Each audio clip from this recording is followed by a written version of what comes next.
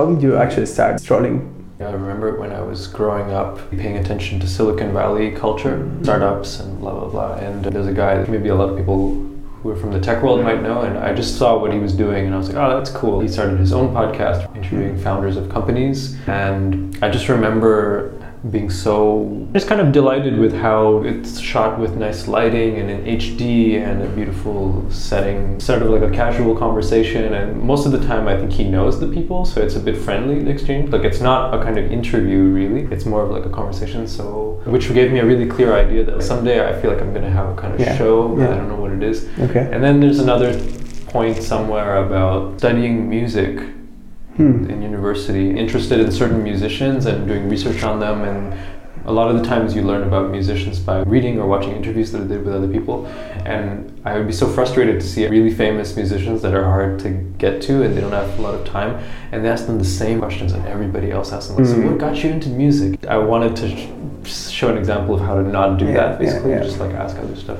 And then of course the more recent thing is traveling experiences, where I go to all these different places and I meet people everywhere and have this urge to capture it somehow without ruining the moment, but share it, and so that everybody else can also benefit from this richness. I didn't know how to do that for a long time. How do you like just somebody I just met on the street and like record and put a camera in their face or something? I couldn't figure out like the logistics about that.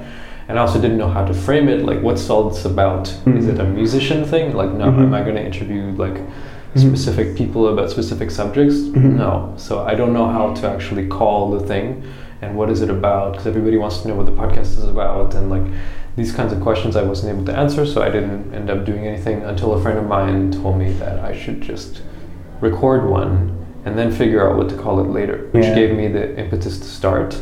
And then I ended up recording like 3 or 5 of them, and I was like, oh cool, okay, I have like 5 of these and I know what I'm doing now. I still don't know what it's called, but like I know what I'm doing. And then I ended up just finding some title that worked, and I like this idea of strolling, which was really this French word of flâneur. Actually, there was another thing that was called that, and I think they were literally like strolling, walking in that show. I guess I'm just generally quite inspired by these kind of human interactions and dialogue, and not talking so much about what people do or their work. I'm not a specialist about many things or maybe anything, so whatever I'm interested in ends up coming through, and then I hope that it'll be a way for people who are also interested in the same things that I'm interested in to get into some of these things.